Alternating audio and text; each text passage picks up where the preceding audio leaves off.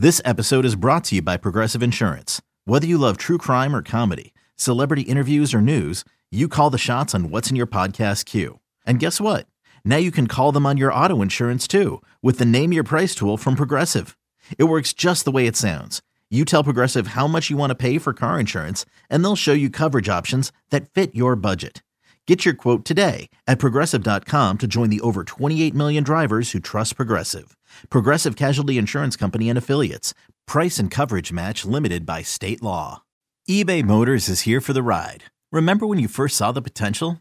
And then through some elbow grease, fresh installs, and a whole lot of love, you transformed 100,000 miles and a body full of rust into a drive that's all your own. Look to your left. Look to your right. It's official. No one's got a ride like this. There's nothing else that sounds like, feels like, or looks like the set of wheels in your garage. With over 122 million parts, you can make sure your number one ride or die stays running smoothly. So there's no limit to how far you can take it. Brake kits, turbochargers, engines, exhaust kits, roof racks, LED headlights, bumpers, whatever your baby needs, eBay Motors has it. And with eBay Guaranteed Fit, it's guaranteed to fit your ride the first time, every time, or your money back.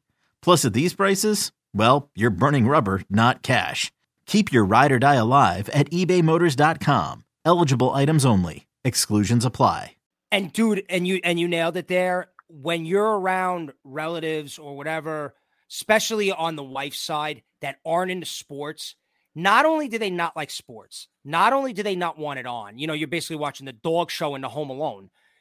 When you react in a way that fans react, because when you're a fan, you don't sit there and go, oh, it's Thanksgiving, I'm around my in-laws, I'm going to keep it down. No, you're dropping F-bombs, you're screaming and yelling about stuff, and they look at you like you got 8 heads. So it's not only that you can't focus the way you want to focus, you feel ostracized for watching the game in the way you watch it. Like I get that a lot with my wife, and she's like, why does it get to you like that? Because it does. It just does. Right. Especially Cowboys. Because even if the Giants stink, even if they go into that game and they're terrible, if they could go into Dallas on Thanksgiving and beat the Cowboys, that is like a signature win. So you're all into it. You want to bask in the glory of it. No matter what. Right. No and you're taking out the sweet potatoes out of the fridge and you're like, what am I doing here? No matter what, you'd be watching the game rooting against the Cowboys because that's what we do as Giant fans on Thanksgiving. That's we root against the Cowboys.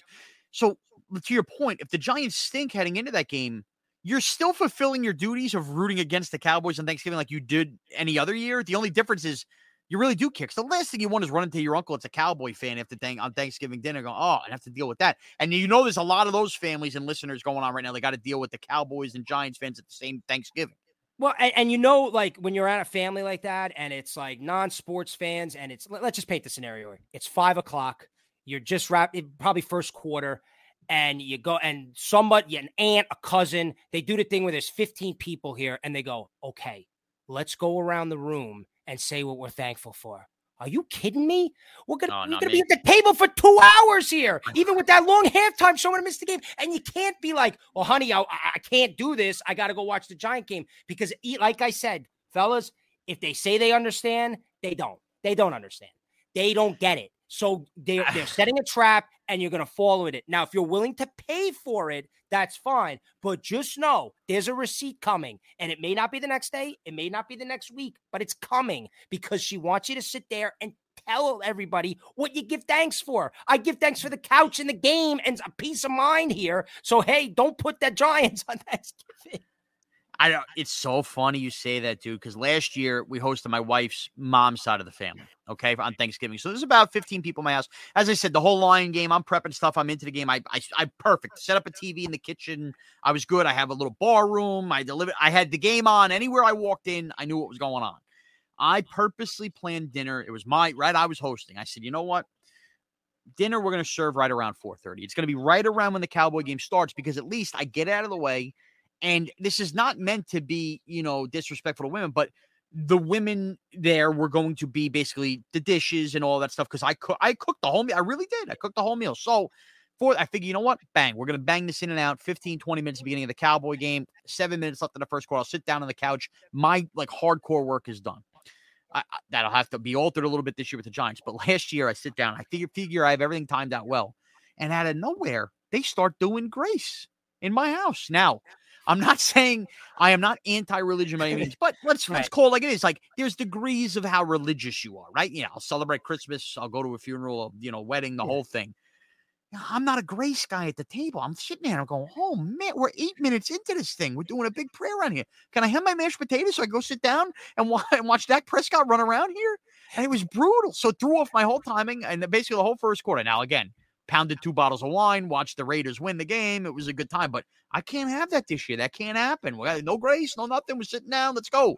3:45, that Lion game wraps. I don't care if there's overtime. We're getting there. We're eating this meal, and I'm sitting on the couch, and that's the end of it. She wants you to say grace, the blessing. Right.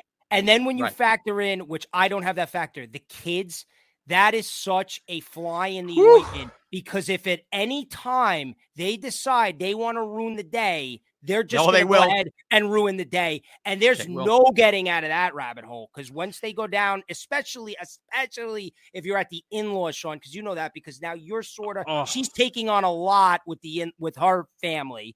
So you have to sort of play dad there. So you have to hope and pray that either you could somehow sit them there and they watch the game, which is impossible, or they somehow don't have a meltdown at any minute and you turn back and you've missed 4 drives, you missed the entire second quarter, and you're sitting there and you're pissed off. And that's just something you don't want to have. Can't happen. Yeah. Now, and by the way, I'm going to tell you right now, there's a good chance we ended up doing the positive negatives idea in episode 3. So I teased at the beginning of episode 2. We're in a schedule thing, and I feel like we should keep it going here.